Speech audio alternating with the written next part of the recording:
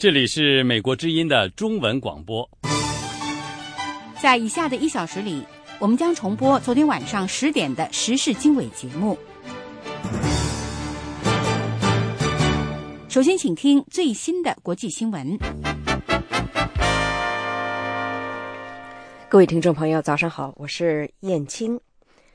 委内瑞拉官员表示，查韦斯总统在和癌症进行了长期斗争之后已经离开了人世。委内瑞拉副总统马杜洛星期二在委内瑞拉全国电视台上宣布了这一消息。他呼吁委内瑞拉民众展现出力量和勇气，团结起来，不辜负他所说的查韦斯这位伟大的领导人对大家的期待。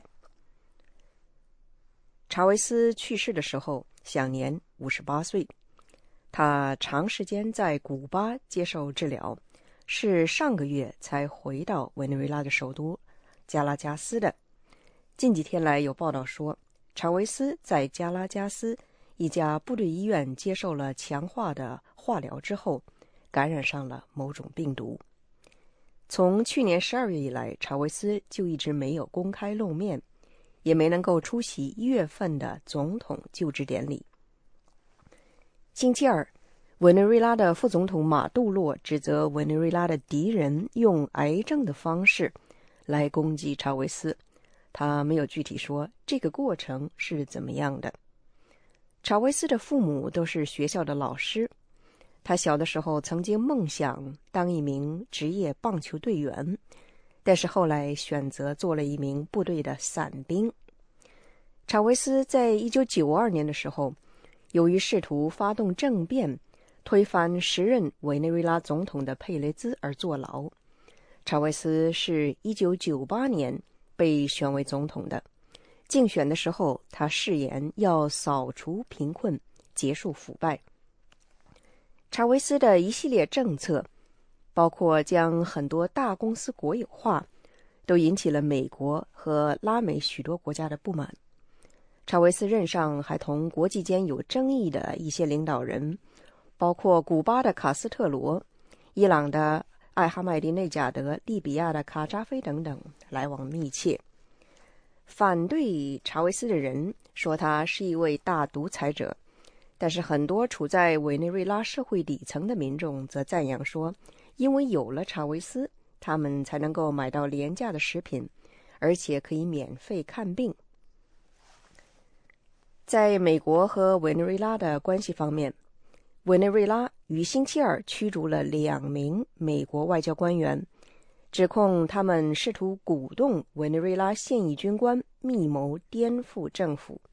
这2名美国外交官员是美国驻委内瑞拉大使馆里面的空军武官。美国国防部表示，这2名军官确实已经离开了委内瑞拉。在朝鲜半岛方面，北韩威胁说有可能会废除在1953年的时候和美方达成的停战协议，这是北韩在所谓的反美言论上的又一升级行为。北韩政府之前也曾经威胁过要将朝鲜半岛的停战协议废除掉，但是星期二在北韩官方电视台上播出的相关强化语调似乎更加强硬了，内容似乎也更加具体化了。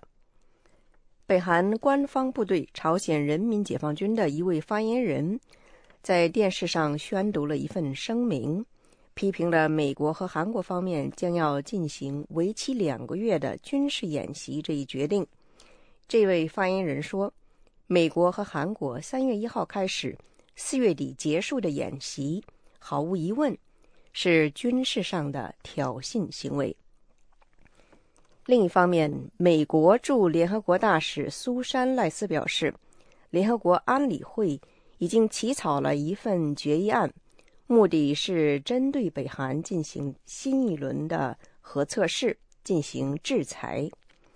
制裁措施将是联合国拿出的最为严厉的一些制裁措施，目标是北韩一些外交官员的非法行为，以及北韩政府在金融界的一些运作关系。美中两国都对这项草案表示同意。中国常驻联合国的代表李保东大使对美国之音表示，美中两国在一些问题上有不同的看法，但是在北韩不应当被允许发展核项目这个问题上，他说两国的立场是一致的。驻联合国的外交官员表示，希望能够在这个周末之前就安理会提出的有关北韩的决议案进行表决。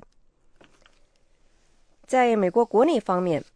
美国参议院情报委员会批准了奥巴马总统推荐的中央情报局局长的人选约翰·布伦南。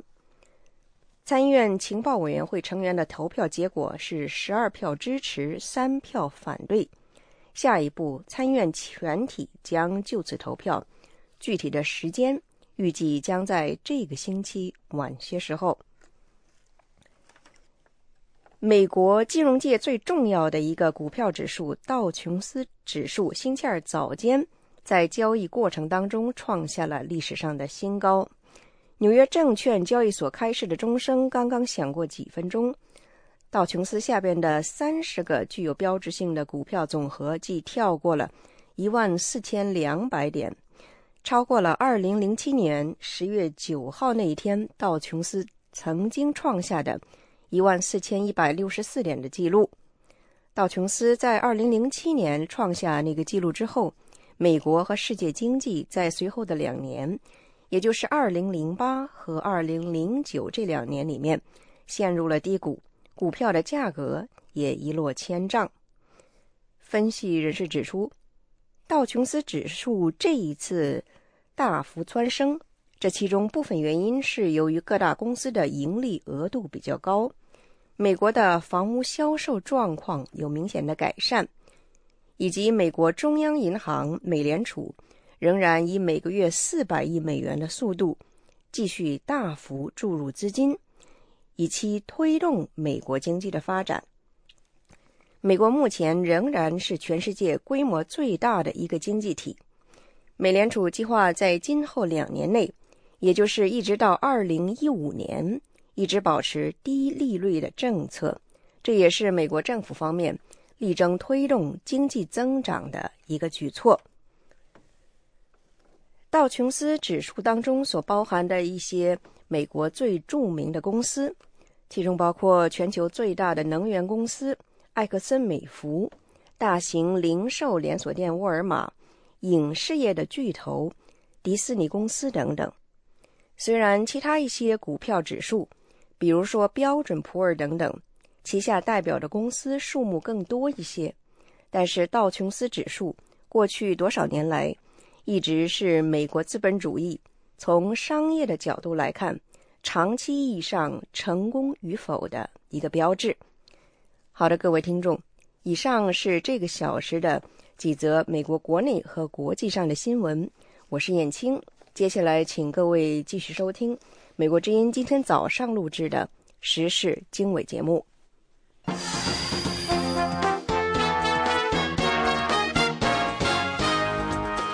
我是您的主持人黄耀义。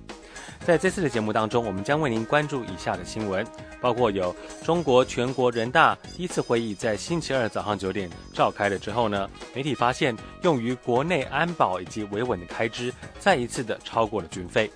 此外，还有中国山西省的官员对于该省84岁的申纪兰再一次的当选全国人大代表进行了辩解。另外还有中国政大政协代表开会之际呢，却有民间人士因为表达诉求而遭到当局的打压。另外还有美国公民在新加坡死亡一案，其父母呢认为说这与中国的公司华为公司有所牵扯，所以敦促美国国会进行调查。以上新闻内容欢迎收听。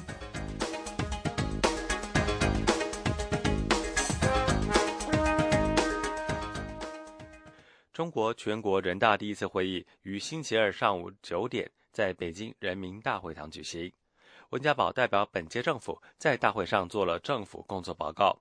媒体普遍注意到中国财政部提交给本届人大的报告当中，用于国内安保以及维稳的开支再次的超过了军费。有关详情，请听美国之音驻北京记者东方发来的报道。第12届全国人大星期二上午在北京开幕，温家宝代表本届政府做了冗长的政府工作报告。政府工作报告中列举了本届政府的多项政绩，但与会外交人士注意到，在谈到改革的时候，只是笼统地谈改革开放，没有专门提到海外媒体关注的政治体制改革。报告对民众广泛关注的反腐败只以一句话带过，并没有提升到腐败不反就会亡党亡国的高度。让人民监督权力，让权力在阳光下运行。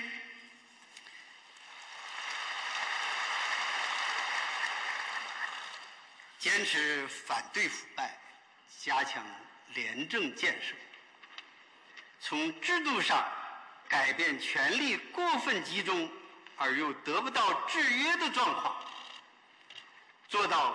干部清正、政府清廉、政治清明。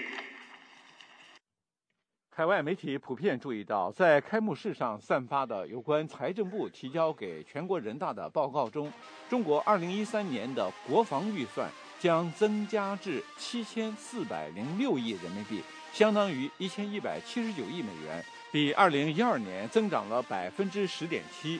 中央和地方在全国公共安全、法院、监狱以及其他对内安全机构方面的维稳总开支将会增加8.7%，达到7960亿元人民币，约合1235亿美元。中国用于对内维稳的经费再度超过军费开支。正如大多数北京分析人士所预料的那样，在星期天晚上举行的首场人大新闻发布会上，占据上一届人大新闻焦点的薄熙来的命运没有被提及。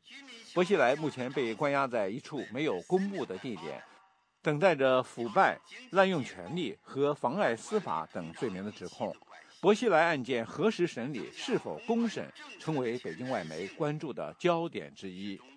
温家宝用了1个多小时读完政府工作报告，最令人出乎意外的是，他读完报告之后没有立刻返回自己的座位，而是站在台上向台下3鞠躬，颇具谢幕意味。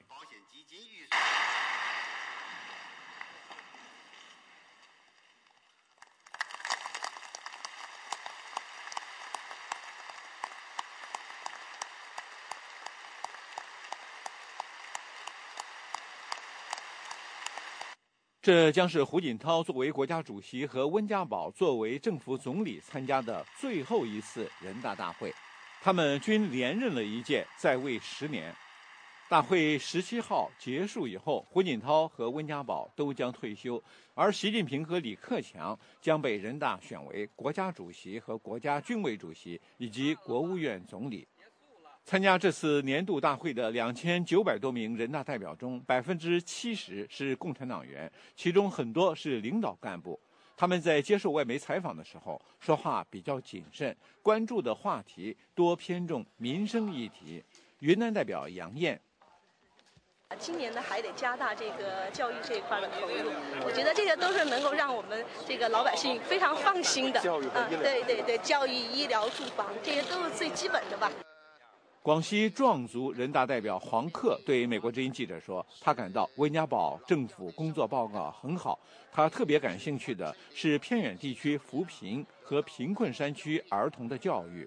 提到了加大4个区的建设，加大对革命老区、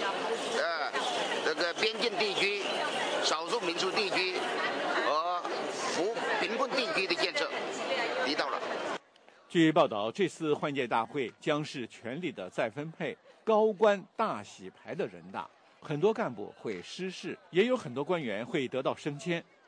据北京外媒报道，张高丽将任国务院常务副总理，舆论普遍关注的前组织部长李元朝的未来将是任国家副主席，汪洋可能会接替王岐山，担任主管中国财政大权的副总理。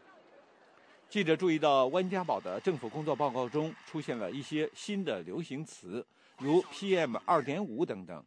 但是海外媒体和中国民间比较关注的关键词，如废除或者改革劳教制度，批准联合国公民权利和政治权利公约，通过党政干部财产公开的阳光法案，废除一胎化和强制性堕胎等热门词，则没有在政府工作报告中提及。美国之音 VOA 卫视记者东方北京报道。这是美国之音的中文广播。中国山西省官员近日对于该省84岁的申纪兰今年再次的当选全国人大代表进行了辩解。同时，山西省团委在新浪微博抨击申纪兰当选，说这是中国人大代表制度的耻辱，但是这个博文很快的就被删除。下面请听美国之音记者陆洋发自华盛顿的报道。山西省委书记、全国人大代表袁纯清3月3号表示，年龄最大的84岁全国人大代表申纪兰在山西团，这是山西人民的骄傲。据《新京报》，袁纯清说，申纪兰作为正厅级干部，他保持了人民的本色，谁能做到？这是我们的骄傲，这就是我们的理直气壮。南方网消息，山西省委宣传部长、全国人大代表胡苏平近日在北京对记者表示，如果不让申纪兰当选全国人大代表，我们不好交代。他说，不仅对申纪兰所在村不好交代，也对全省人民不好交代。山西省官员在北京出席两会期间回应外界对申纪兰的履职能力质疑时说的这番话。申纪兰是中国唯一连续12届的全国人大代表，已经84岁。他在人大表决时对重大问题从没有投过反对票。用申纪兰的话说，我作为一个全国人大代表得对党负责，咱们在表决上要顾全大局，不能光从自己的角度考虑问题。不仅外界对申纪兰12届大满贯的全国人大代表的资历而且从不投反对票有疑问，就连山西省团委也对申纪兰现象看不惯。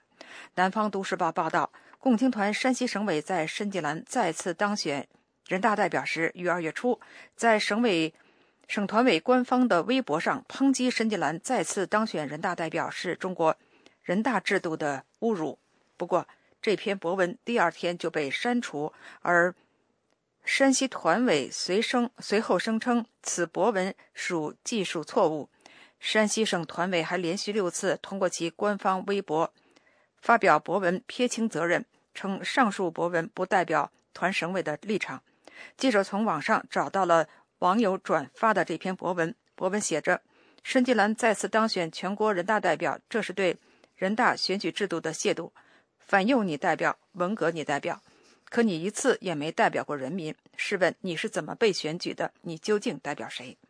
北京的资深媒体人高瑜3月4号对美国之音说，申纪兰连续12届当选其实就是个花边新闻。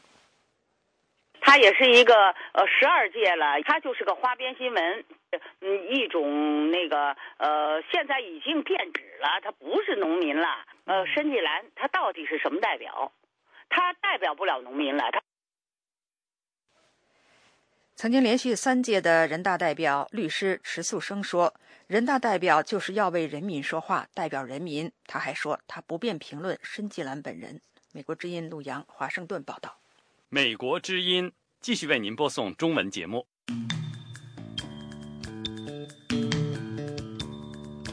美国之音时事经纬，美国一位电脑工程师在新加坡死亡之后，被新加坡当局定为自杀，但是他的父母认为是他杀，并且要求国会来调查此案与中国的关系。下面请听美国之音国会记者杨晨与芳芳的报道。美国电脑工程师谢恩·托德曾受雇于新加坡的微电子研究所 IME， 从事最新式手机和雷达技术的工作。2012年6月，他辞去工作2天以后，就被发现吊死在浴室。新加坡警方最初把托德的死亡定性为自杀，但是他的父母一直认为疑点重重，不是自杀，而是他杀。托德的母亲玛丽·托德最近接受美国福克斯电视台采访时说，有人要求他出卖美国国家安全，他不愿意这样做。他还告诉我们，有人在威胁他的生命。他所说的出卖美国国家安全，指的是有人要求托德把美国敏感技术与中国的华为公司分享。托德的父亲里克·托德对福克斯电视台解释说，他深信儿子被谋杀的原因是很简单，他是掌握技术的关键人物。当华为试图接近他的时候，他掌握了谁是重要人物，谁是联系人等等。上星期，托德的父母亲从蒙大拿州来到国会山与国会议员见面，要求政府帮助调查托德的死因。国务院代理发言人文特雷说，美国政府愿意提供协助。由于托德死于新加坡，新加坡当局有法律管辖权，有责任调查死因。我们会按照惯例继续和他们协调，提供必要的协助。来自蒙大拿州的民主党参议员伯克斯3月1号与托德的父母会面。今日美国报援引伯克斯参议员的话说，美国政府没有做出充分的努力来寻求答案。伯克斯参议员说，我一定要确保找到这个答案。新加坡警方已经在3月1号要求美国联邦调查局协助调查。托德的父母亲列出的案件疑点包括自杀遗书里所提的一些家庭聚会与事实有出入，以及他的电脑硬盘中的文件。警方发现谢恩·托德的遗体时，收集了他的电脑、手机等，但是留下了一个电脑硬盘没有带走。金融时报报道说，托德的父母亲后来在他的公寓里发现了这个硬盘，里面有一份文件显示谢恩·托德正在卷入的微电子研究所与华为公司围绕氮化镓技术的协议草案。中国的华为公司与新加坡的微电子研究所都已经表示双方有过接触，但并没有合作项目。以上是美国之音国会记者杨晨的报道。这是美国之音的中文广播。The Voice of America。欢迎回到美国之音时事经纬的现场。刚才我们听到美国之音的国会记者杨晨所报道的关于美国工程师谢恩·托德在新加坡身亡的事件。这个事件呢，引发了美国各界越来越多的关注。那我们现在也跟 VOA 驻国务院的记者张荣香连线，要来讨论这个事情。荣香，我们知道说这个托德死亡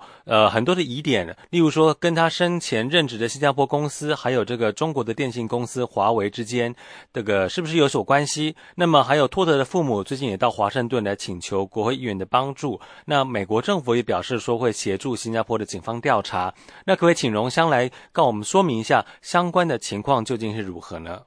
是的。托德的父母呢，他并不相信儿子死亡的原因是如同新加坡警方所断定的上吊自杀，那疑点重重。他们也通过多重管道，包括了国会议员，还有美国的政府国务院来表示来协助这个调查的结果。就美国国务院表示呢，已经通过美国驻新加坡的领事馆来协助托德的家人跟新加坡官方来交涉。那么新加坡警方也要求美国联邦调查局 FBI 来协助调查证据。那目前调查的箭头是指向本案是否涉及到了网络的间谍案。那因为中国的电讯业巨头华为跟托德生前任职的公司新加坡微电子研究所曾经讨论过这个交易。那么这交易的内容呢，就牵涉到一个以第三代半导体材料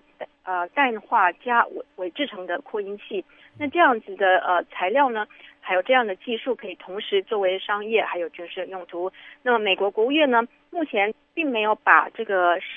网络间谍案还有这起案件的调查结果呢，调查的程序呢画上等号，因为调查还正在进行。但是国务院的发言人表示呢，在谢恩还有在谢恩托德死亡之后呢，他们一直跟托德的家人保持定期的接触，并美国愿意在法律许可的范围之内提供任何的协助。是，谢谢荣香。对。是，那这件事情我们在之后会请荣香再继续的为我们进行关注哦。那现在我们再来看另外一个关于这个在国务院方面也受到关注的一条新闻，就是说这个美国这个职业篮球 NBA 的球星坏小子罗德曼，他在访问这个朝鲜之后返回美国，而且还说呢，朝鲜的领导人金正恩希望美国总统奥巴马打电话给他。那对于这样子的一个事情，美国政府有什么样子的回应呢？荣香。美国白宫还有国务院对于坏小子罗德曼高调访问平壤呢，是低调处理，并没有随之起舞。白宫还有国务院都说，华盛顿还有平壤政府之间呢有直接的沟通管道。我们知道罗德曼在朝鲜期间，他跟北韩的领导人跟朝鲜领导人金正恩一起看这个篮球友谊赛，一起吃饭，还说金正恩是他一生的好朋友。那罗德曼回到美国之后，他就说金正恩呢喜欢篮球，奥巴马总统也喜欢篮球，他提议两人或许可以借助对篮球的共同爱好来增进互相之间的了解。罗德曼还说金正恩希望奥巴马总统打电话给金正恩，但是美国政府的回答却对这样的提议浇了冷水。美国白宫发言人卡尼说，美国政府与朝鲜政府之间有直接的沟通管道，朝鲜应该把钱花在促进人民的福祉上，而不是花在名人的体育活动还有招待精英，尤其朝鲜人民饱受饥饿，被监禁，没有基本人权。那美国敦促平壤政府听从奥巴马总统的呼吁，选择和平的道路，履行国际规范。然而朝鲜的行动却直接违反联合国安全理事会的决议，威胁到了国际的和平与安全。我们刚才提到联合国安全理事会的决议，我们知道罗德曼他访问朝鲜期间呢，是朝鲜进行第3次核试爆之后。那么最新的消息指出，美国和中国在联合国安全理事会呢就制裁朝鲜的新决议已经达成了共识。那么今天早上11点钟，在纽约联合国安全理事会呢会召开一场闭门的会议。那么会当中呢会把这个达成决议共识决议的草案呢草本让各国成员呢来过目，那么之后再带回去来经过检讨来通过。那么另外一方面，在美国国会方面，国会众议院的外交事务委员会呢计划今天早上举办听证会，专门来检讨朝鲜的问题。所以看起来这个朝鲜的问题是比罗德曼所想的还要复杂许多那另外我们再来看看在这个美国跟中国之间的一些关系就是说这个中国国务院的台湾事务办公室的主任王毅呢，有可能根据很多的媒体引用消息人士的报道说，可能会出任下一任的外交部长。那王毅也曾经担任过中方参加这个6方会谈的团长那么想请教荣香说，在您了解当中跟王毅接触过的美国官员对他的印象是怎么样？另外还有这个我们看到英特网上把王毅写成是当过中华民国的外交部副部长，那这好像挺有趣的。那这又是怎么一回事？请荣香跟我们解释一下。对，我们在跟大家说明这个网络上的乌龙事件之前，我们先来说王毅这个人。王毅他本身呢是著名的日本专家，也是著名的朝鲜问题专家，因此媒体的分析是说呢，中国政府计划把王毅任命为下一任的外交部长，显示了北京政府决心要好好处理跟日本还有跟朝鲜这2个邻国的关系。那么我们刚才提到这个网络上的乌龙事件，其实是源于这个维基百科。如果听众观众朋友们现在呢上网打维基百科，然后打入王毅这2个关键字呢，就可以看到维基百科上面呢对王毅呢有非常非常详细的介绍，他所有的经历都写在上面。但是上面说王毅呢曾经担任过中华民国的外交部副部长，还当过中华民国的驻日本大使。我们知道中华民国其实指的是中华民国在台湾，是台湾政府。看来维基百科呢是把中华民国还有中华人民共和国这2个弄混了，这是一起乌龙事件。那不晓得我们报道之后维基百科会不会立过来。那么我们要谈到呢，跟王毅接触过的美国官员还有美国消息人士是怎么样接触，是怎么样描述王毅的。我们知道中国内部有越来越多的声音呢，要求中国应该重新评估跟朝鲜的关系，甚至还有声音说中国政府应该抛弃跟朝鲜金氏王朝盟友关系。让他们认为这个朝鲜呢会是中国声誉上的一个污点，中国拖下水。那因为朝鲜是非常落后的，那跟王毅接触过，曾经直接接触过的消息人士就说，王毅所代表的呢就是这一派人士的思维。那王毅的态度，在他担任6方会谈团长的期间呢，对朝鲜不满呢几乎可以看得出来。所以说这个美国官员对王毅的是这样子的看法不过您刚刚说的那个英特网上那个也蛮有意思，就是好像王毅是这个从对岸投奔自由的感觉没错，而且他的日期是2001年之后呢，担任中华民国外交部副部长。好，那谢谢荣香从国务院给我们做的现场连线报道，感谢荣香。好的，再见。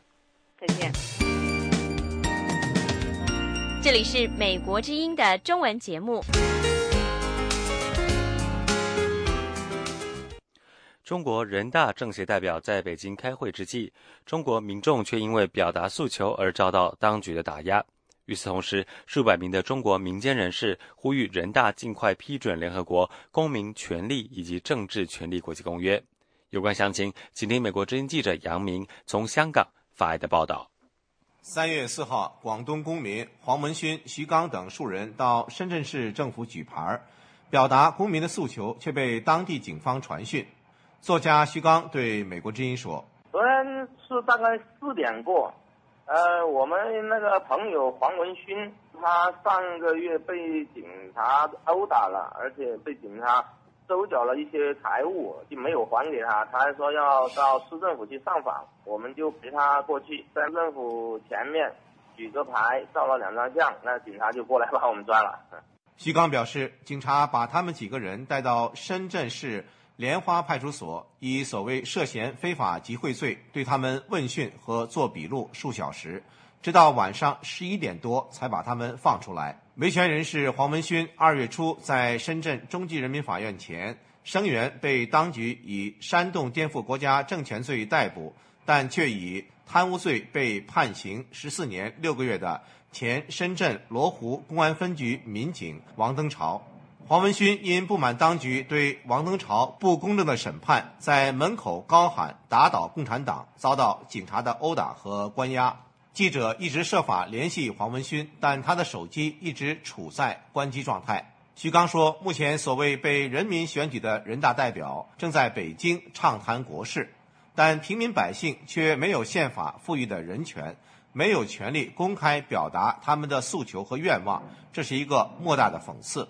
包括警察、国保在内的中国执法机关侵犯人权的案例相当普遍。广州著名维权人士郭飞雄说，许多民众因当局非法拆迁、强制征地以及其他各种受迫害的事件，非但上访无门、告状无果，反而遭受殴打和绑架。此外，政治异议人士因表达他们不同的看法被投入狱中。他说，中国法律对人民的基本人权没有基本的保障，因此他和其他人呼吁人大批准联合国的公民权利和政治权利国际公约，保障中国百姓的基本人权。加入联合国公民权利和政治权利国际公约，对于中国未来的人权保障是具有非常重要的意义的。它可以使我们中国的人权标准和司法程序实践和全世界的普世规范接轨，能加入世界文明的主流。中国政府早在1998年10月就签署了联合国的公民权利和政治权利国际公约，但此后14年多，中国所谓的立法机关人大却迟迟没有批准这项公约。为此，数以百计的中国民间人士发出公开联署信，呼吁正在开会的人大批准这项公约。郭飞雄说，在位10年的人大委员长吴邦国没有使用人民赋予他的权利去保障人民的权利，反而提出了包括不搞三权鼎立和两院制的5个不搞。因此，中国过去的10年是维稳凌驾于一切之上，人权和法治大倒退的10年。郭飞雄认为，本届人大可能不会批准这项公约，但民众的呼声、人民的压力和行动已不可阻挡。他说，随着吴邦国时代的结束，他希望人大能够在今后1-2年内能批准这项公约。现在的公民社会在整个中国普遍崛起了。当我们通过公民联署等现代的一种活动形式，向政府和议会来表达我们自己的心声的时候，可以给他们产生很大的压力，让他们知道我们公民的基本的要求，知道他们自己在人权事业方面做出工作非常有限，是非常丑陋的。我们也认为呢，习近平和张德江先生他们过去的经历决定了他们有可能在人权保障方面做出有实质意义的进展。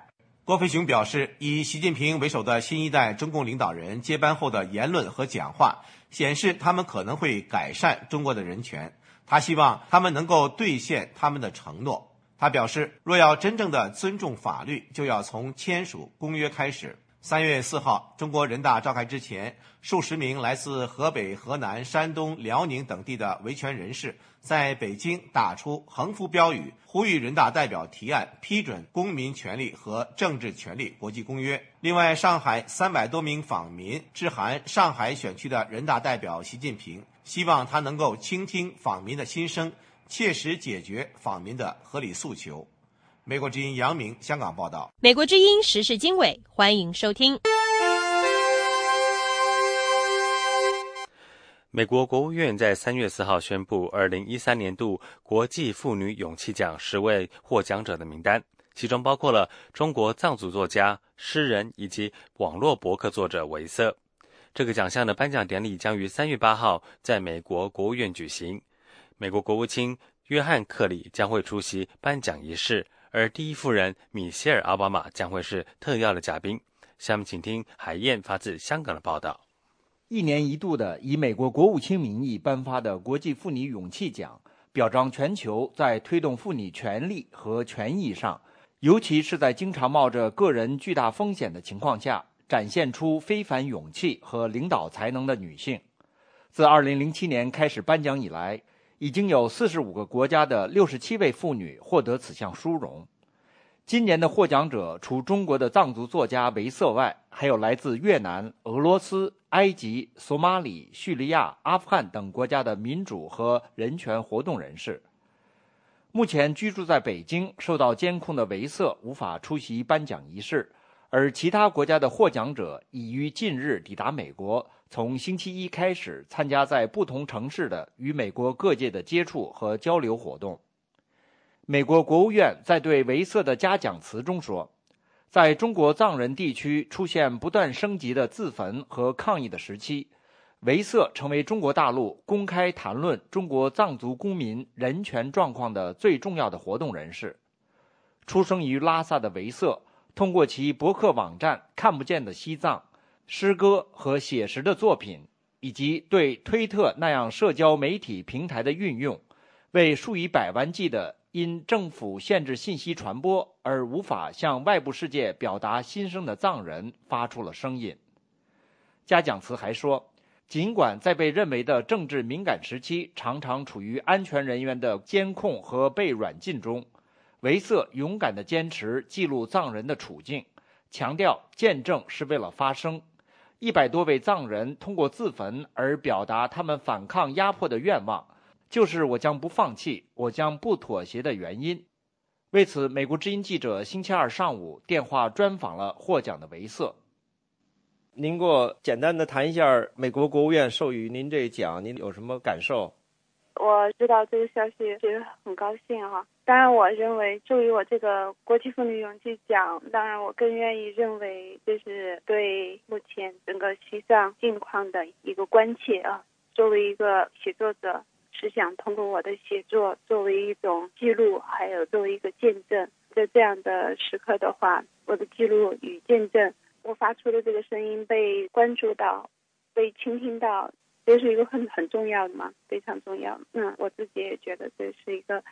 在这个时候也很需要这样的支持和关注，所以也很感动。授予您这个勇气奖，还是主要跟您刚才也提到持续不断的对西藏局势的关注有关嘛？这个而且面临一些压力，是吧？对，因为这几年作为一个写作者，那过去我的写作都是跟文学有关，那后来这些年间，由于很多的事情，我的写作已经变成一种纪实和记录啊，通过那些包括我的书籍啊、博客啊、推特啊，以及就是这种包括现在像接受您的采访啊，对媒体的这种发声这些表达，实际上就是目的是为了把，就像我博客的名字叫看不见的西藏，就是想让世人看见一个看不见的西藏这样。国内对藏区藏人自焚，他有另外一种解释，认为是有人煽动啊，而且对一些人也判重刑了。您现在怎么看藏人自焚这个问题？现在都100多人，都已经到110多人了。这么多的人的时候，如果就是像中国政府他说是煽动啊，这都说不过去的，说出来都无人会相信的。因为这份不是说是那种其他的抗议哈，那这种是一种用自己的身体去赴死这样的一种抗议方式的时候，如果过于结于煽动这种指控的话，是很荒谬的。当然中国政府他是想，因为当然这份这么大的事情，他是也要做出他的解释，他无法回避他的解释，他必须要解释，但是他的解释从来都是那样推卸他自己的责任，都是他跟他没关，这一切都是别人造成的等等等等，这也是一贯以来的这样的一个手法吧。那好，再次祝贺您。好，谢谢啊。这是美国之音的中文广播。美国之音时事经纬，在这次的中国两会期间，外媒发现中国的国防开支呈现了2位数的成长。对此，有台湾立委表示，台湾的安全受到了威胁。台湾的朝野立委共同希望中国大陆能够与周边的国家和平相处。下面请听美国之音特约记者张永泰从台北发来的报道。中国总理温家宝在人大会议上发表任内最后一份政府工作报告时表示，2013年国防开支将增加 10.7%， 达到7200亿人民币。对此，台湾执政的国民党立委丁守中告诉美国之音，中国国防开支持续增长，对于周边国家，尤其是台湾，将产生很大的疑虑。我们也希望就是大陆能够在对台湾的方面能够释出更多的善意啊，在沿岸的这些飞弹能够撤离。我相信这个对两岸关系进一步的发展会有更正面的帮助。丁守中委员还指出，事实上，中国真正的国防开支是对外公布数字的2倍，因为许多国防开支都隐藏在其他的项目当中。在野的台联党立委许忠信对美国之音说，中国表示要和世界和平共处，不挑战现有的世界秩序，不称霸亚洲，可是却是说一套做一套。我们认为他这样是一个不负责任，而是要争夺全世界霸权的一种做法。所以我们认为中国应该要减少军费的支出，多去关心他们的贫穷地区的省份以及贫穷人民的生活，让他们能够有基本的生活条件。许忠信委员也指出，中国的国防开支非常不透明，包括高科技武器、核武的研发以及网军等等支出都没有对外公布。台湾国防部2011年公布的国防白皮书指出，在国防开支方面，中国大陆和台湾之间相差了21倍。国民党立委丁守中认为，两岸和平的维持多半要靠双方的善意和良性互动，政治的协商，经贸的合作，而不是靠军备竞赛。台联党立委许忠信则表示，两岸的和平只是假象，台湾还是应该加强自我防卫的力量，因为无敌国外患者，国恒亡。谈到对美军购的问题，国民党立委丁守中说，台湾要持续的争取，他也赞成要有一定的自卫战力，因为如此才不会因为恐惧而被迫走向两岸谈判。台联党立委许忠信表示，美国愿意售台高科技武器，不过马政府并没有积极的争取。此外，美国也担心两岸关系改善之后，美国的武器技术可能会流向中国。台湾国防部公布的国防白皮书还指出，比较两岸的总兵力，中国高达230万人，台湾则只有27万人，双方相差高达 8.5 倍。台湾军方认为，到了2020年，中国军方就有能力封锁台湾。以上是美国之音特约记者张永泰从台北发来报道。这是美国之音的中文广播。美国之音的时事经纬，接下来来关注钓鱼岛的方面消息。台湾否认美国施压，要求台湾的公务船不要靠近钓鱼岛水域，而保钓人士说，日本以渔权谈判为诱饵，试图阻止台海两岸联合保钓。下面请听美国之音记者申华发自台北的报道。针对有媒体报道，美国最近曾要求台湾公务船只不要靠近钓鱼岛，台湾称钓鱼台列屿，日本称间隔诸岛周围的水域。台湾外交部长林永乐3月4日予以否认。他说：我想没有啊，我想我们这个保护我们的渔民的权益啊，事实上是我们政府非常重要的工作。而且我们跟日本方面一直持续在沟通哈，我们希望这个渔业这个会谈的预备会议哈，能够在近期之内会举行。日本产经新闻3月3日报道说，在日本的运作下，美国要求台湾公务船自我约束，不要在钓鱼岛周边航行。这家报纸还说，日美两国间合作的目的是阻止台湾在钓鱼岛问题上与中国联手。这家日本媒体还说，1月下旬保钓事件发生后，日本政府通过在台湾的半官方机构日本交流协会向台湾抗议的同时，也积极试图通过美国向台湾施加影响。连石磊是中华保钓协会的常务理事，商工统一促进会荣誉主席。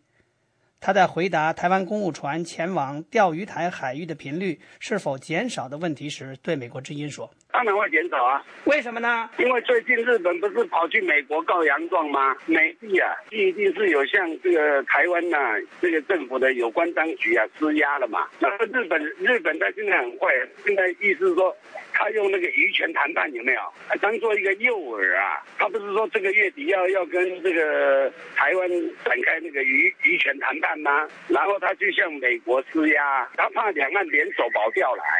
林永乐日前再次否定两岸共同保钓的可能性，不过他证实美国在钓鱼岛问题上同台湾有接触。他说，美国的目的是促进台日渔权谈判的进行。他说，美国方面其实最主要是希望说日本跟我们之间的渔业会谈能够顺利的进行。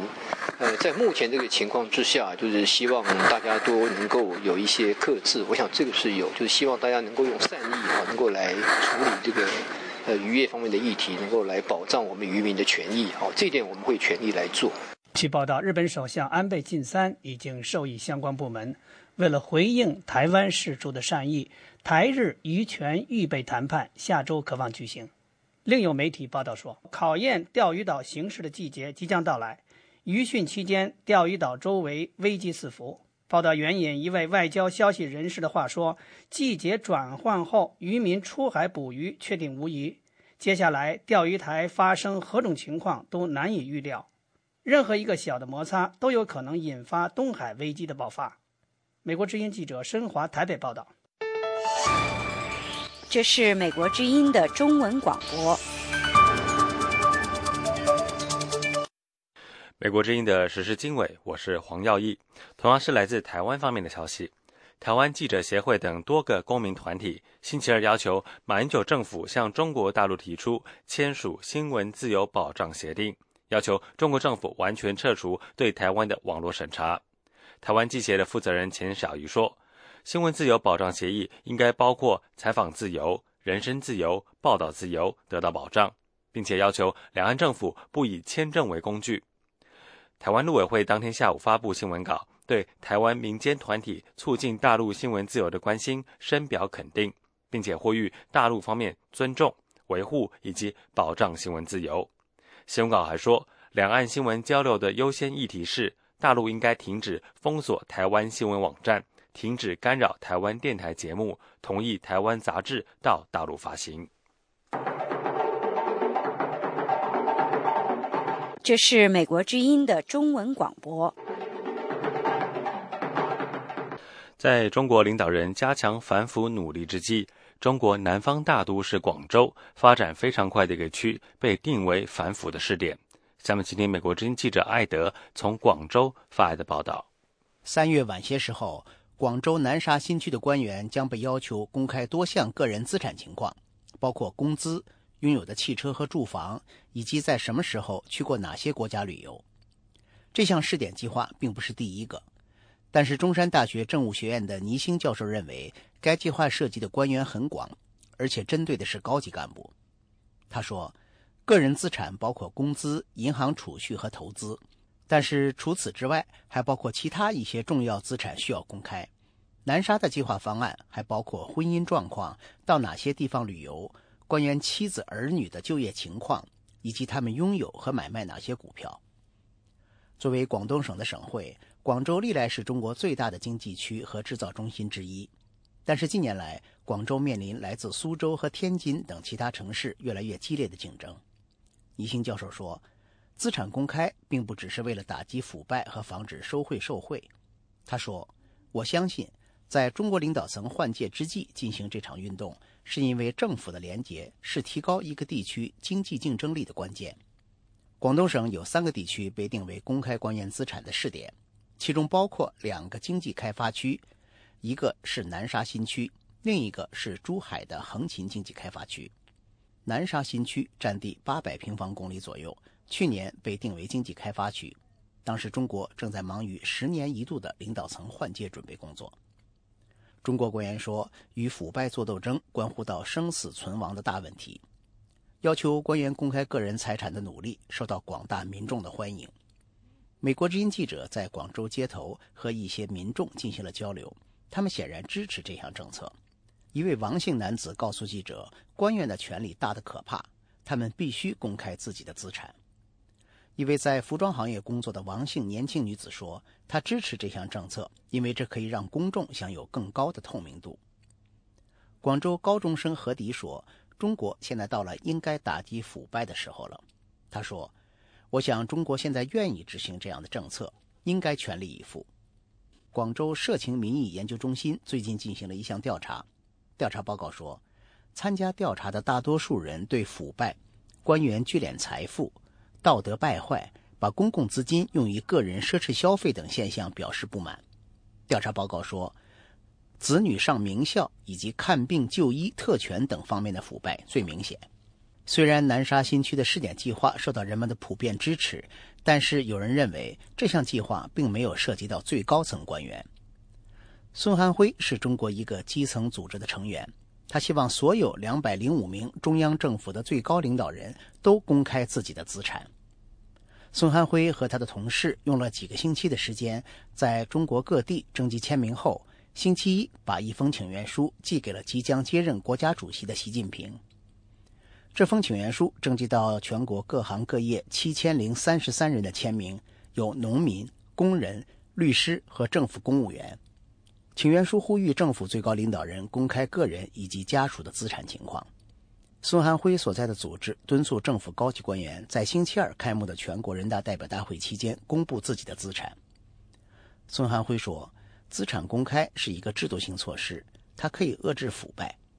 这个国际化模式在200多年前首先出现在瑞典，后来被英国和美国采用。但是要想让这个制度真正有意义，那就要从最高领导人做起。目前还不清楚对于这项试点方案，中国领导人到底准备走多远。广州市长和其他一些中国南方的领导人已经表示愿意公开自己的资产。然而一些官员提出，要求他们公布自己的工资、资产和投资是侵犯个人隐私。这里是美国之音的中文节目。在中国召开1年1度的人大和政协两会之际，一个人权网站向美国驻华大使发出呼吁信，要求美国对中国直接参与破坏异议、宗教和维权人士践踏人权的官员进行拒发赴美签证的签证制裁。下面请听美国之音记者海燕发自香港的报道。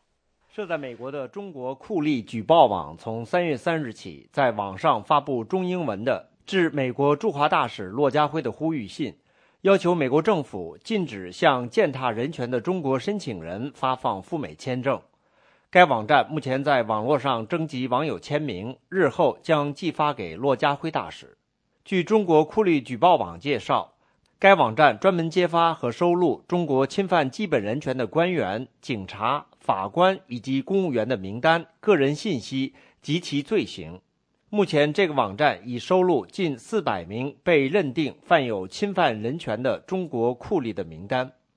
酷吏举报网的呼吁书说，希望美国领事馆在核发中国人签证申请的时候，参考中国酷吏举报网的名录，对有侵犯人权的犯罪背景的签证申请人实施严格明确的签证制裁。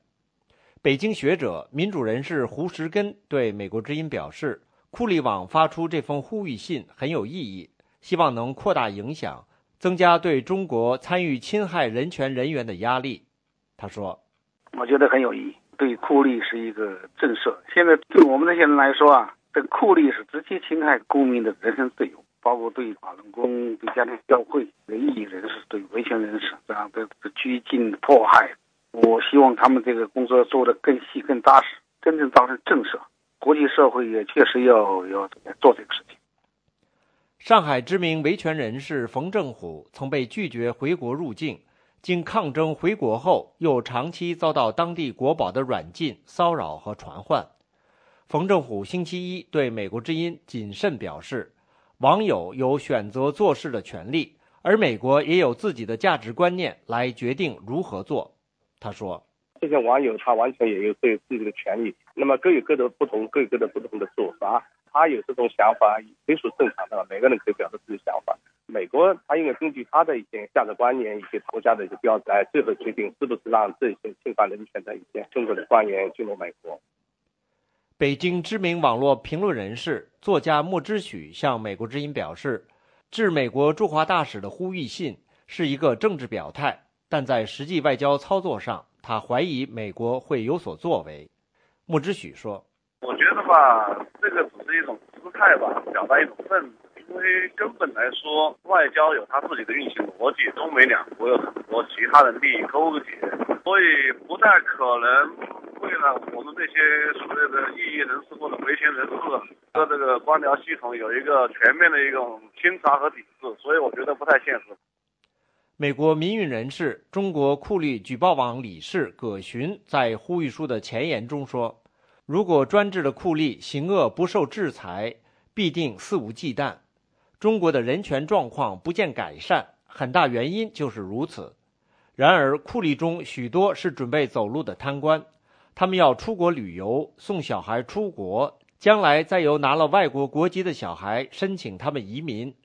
如果西方国家能够对中国酷吏实施明确的签证制裁，是将有效制约酷吏们依附体制、迫害人权的嚣张罪行。签证制裁可以令酷吏为恶而有所忌惮，让我们从美国开始延伸到其他主要民主国家，呼吁他们一致对于侵犯人权的酷吏实施签证制裁。美国之音记者海燕，香港报道。